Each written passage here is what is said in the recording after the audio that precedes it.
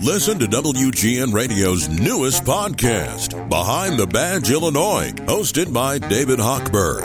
Behind the Badge Illinois views current events through the eyes of Illinois law enforcement leaders. Tune in. Visit WGNradio.com/Behind the Badge. You're a couple, an interracial couple coming out of downtown. You're thinking about getting something to eat. There's thousands of kids in the street, and they're angry. All of a sudden, they attack you. And they pound you, and they beat you, and they scream, and you hear the girls among them screaming for your blood. They're screaming so viciously and loud. You're in Chicago. This happened last week, and the couple was on the ground being beaten, the white woman, the black man from Maywood, the white woman from Carolina, and they were overwhelmed. Some good people tried to stop cops, and the cops wouldn't stop. And you know why they wouldn't stop? Because they knew that if they got out of their car and did something about what was happening, things would escalate. For example, if they got out of their car and pulled their gun, their boss would have them fired. If they shot somebody, shot in the air, warning shot to move the crowd back, the mayor-elect would be screaming bloody murder, and so would the rest of them. They had their fingers, the aldermen and political leaders were wagging their fingers at these cops. But how can you wag your fingers at cops when they're trying to fire the police officer who shot Adam Toledo and didn't have a choice when the 13-year-old wannabe gangbanger, Latin King gangbanger, had been shooting at cars on 26th Street. And then when he was chased by a police officer, he threw the gun away, but whirled and turned as if he had one, giving the police officer no choice. And now Eric Carter, the first deputy, demanding to fire him. Perfect example of a sleazy political operative. It's my opinion you're sleazy, because every cop knows what you did at Ella French's funeral. Every police officer knows what you did. Every paramedic knows what you did. You didn't want the honor guard to honor her when she was being brought to the morgue. And we all know it. And all these aldermen shaking their fingers now at these police officers who why didn't they get out of their car? Why didn't they do something? If they had done something, the same politicians would be screaming for their blood, screaming for their heads, screaming for their job, screaming for their freedom, wanting to send them to jail. This is what Chicago has come to. Chicago is run by leftist, hard leftist politicians like Tony Preckwinkle, who elected Brandon Johnson. But Corey Brooks, the founder of New Beginnings Church and Project Hood, who's our guest today, thinks that maybe we should try to help some of the children who don't want to go down the road of the thugs and feral gangsters that are out there. He wants to do the Christian thing and provide leadership and provide structure. And he'll be our guest today on the Chicago Way podcast. And where are you as the feral mob scream bloody murder against an interracial couple, as tourists avoid the city because they know it will happen to them, as taxpayers avoid the city because they don't want to deal with it? Where are you?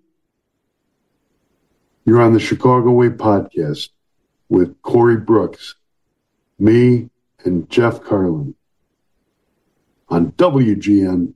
So this is a guy who lives high on the hog, and he has this Tammany Hall style attitude to power. And it's the Chicago way, absolutely. Look, the Chicago way is a deep cultural phenomenon. It's the Chicago way. The Chicago way. That's the focus. In a tower by the river, there lived a man. There was a man who took a stand. With pen and paper in his hand, defeating foes in every ward with a pen more mighty than the sword. No escape from his ink lasso. In a tower by the river, Castle.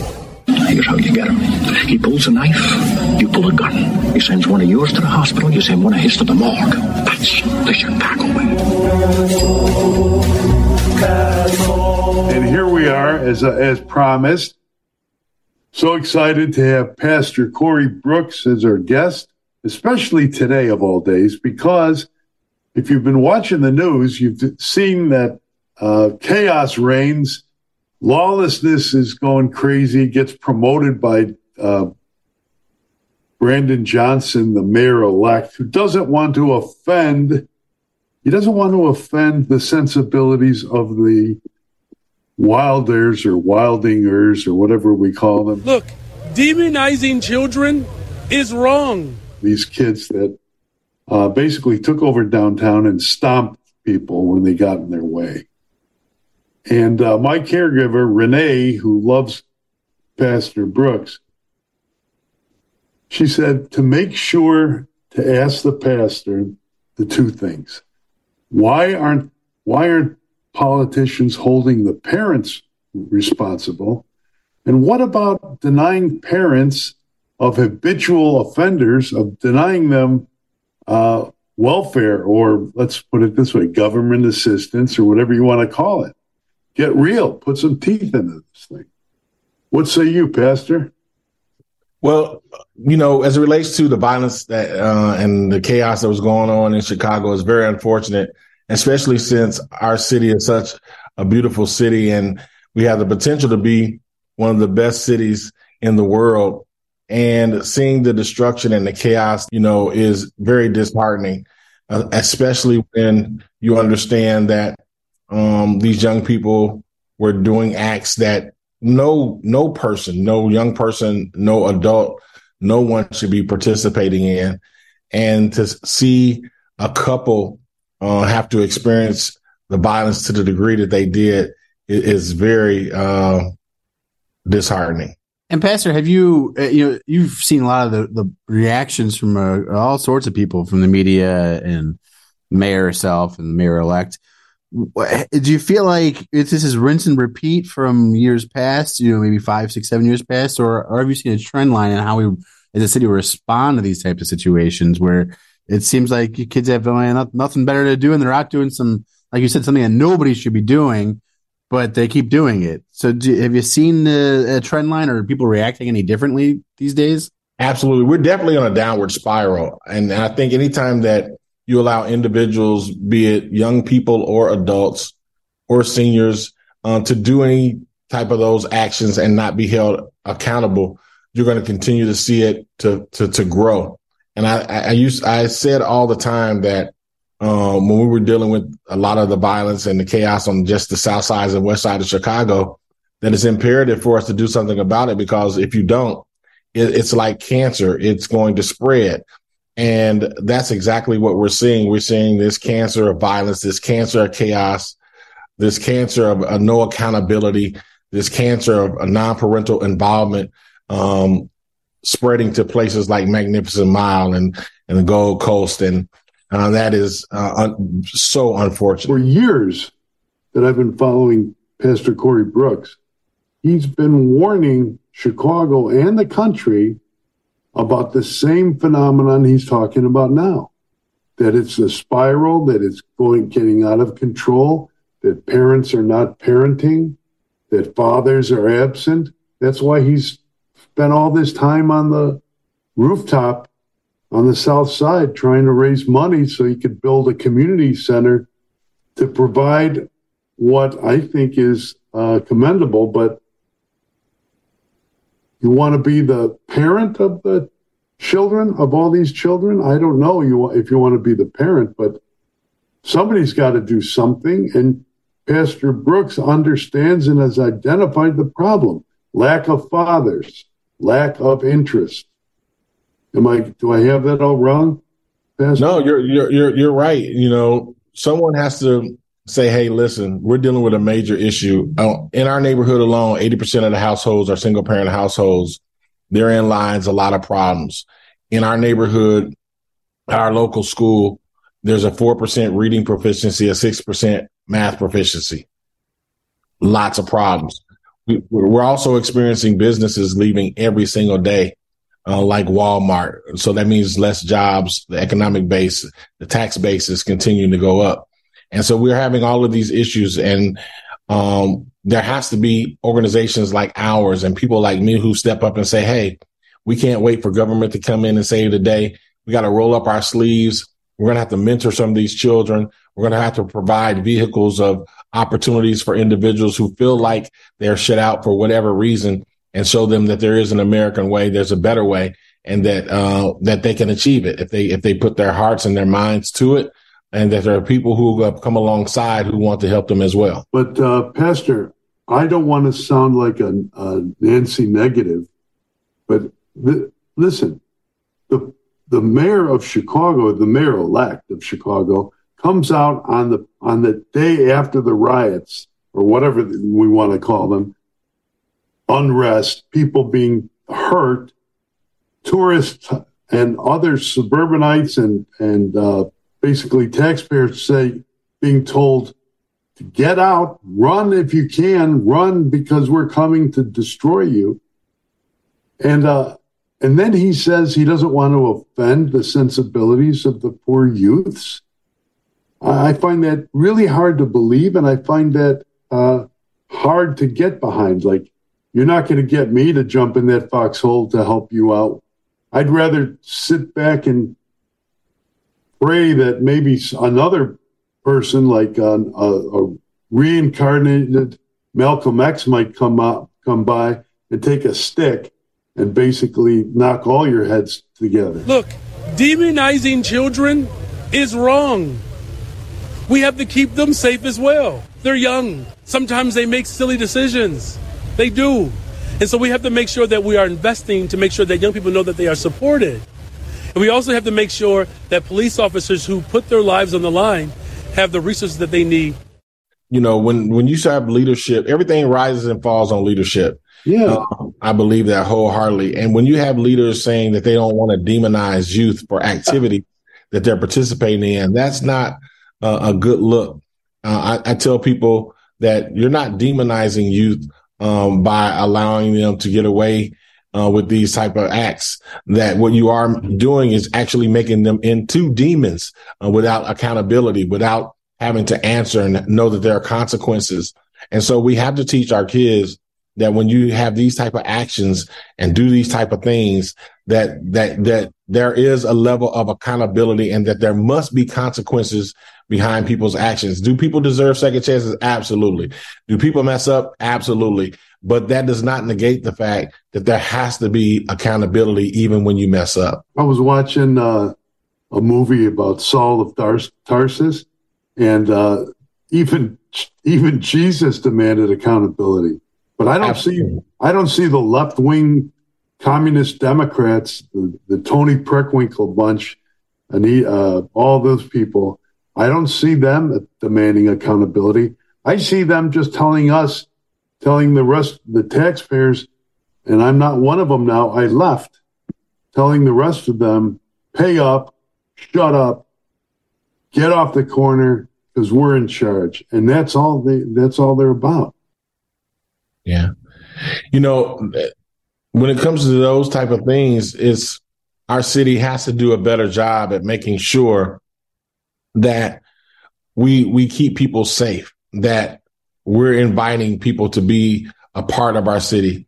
It's very unfortunate that people like yourself and other business people have had to leave because of the violence and the chaos. We're never going to make it as a city, and we're never going to make it as a group if we continue to allow certain behaviors to go forth. I don't know about anyone else, but I don't want to be like a Portland.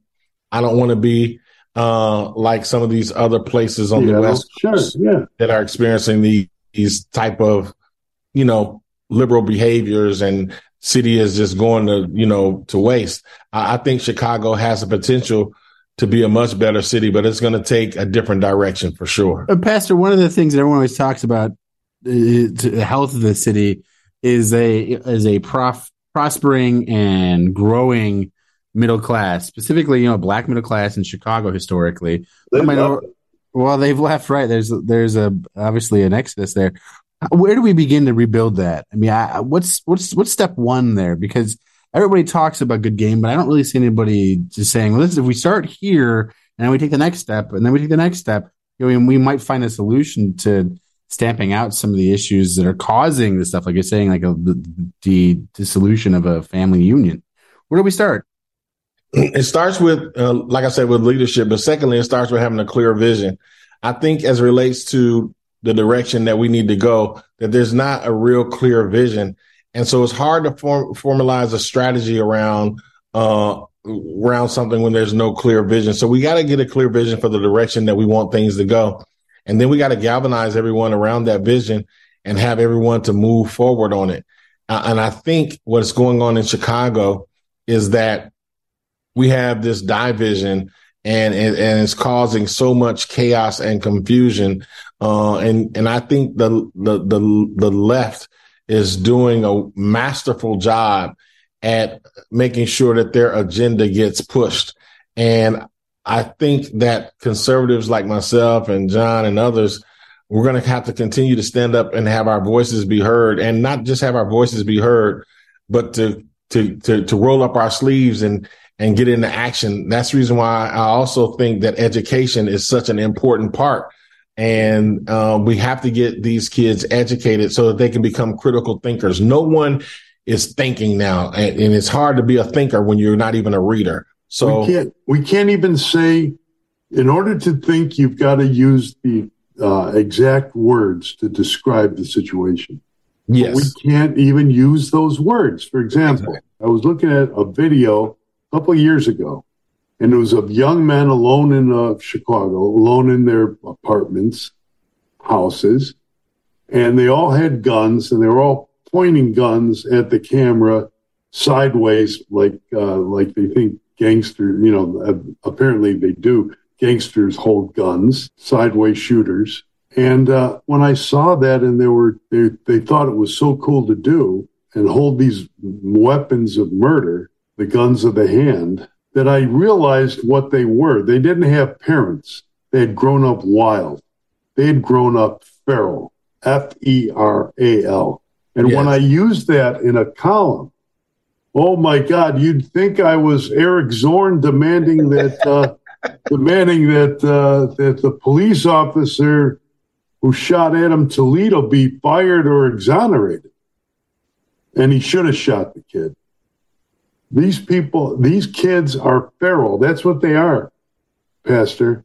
They're feral. Yeah. They grew up wild, without love, without direction, without a father showing them how to shine their shoes, show up for church, to stay all day at church. Yeah, I know you'd rather watch the NBA. I would too. You'd rather watch, sports on TV, but stay in church and listen to the story of Saul of Tarsus and the rest of the Bible. Right.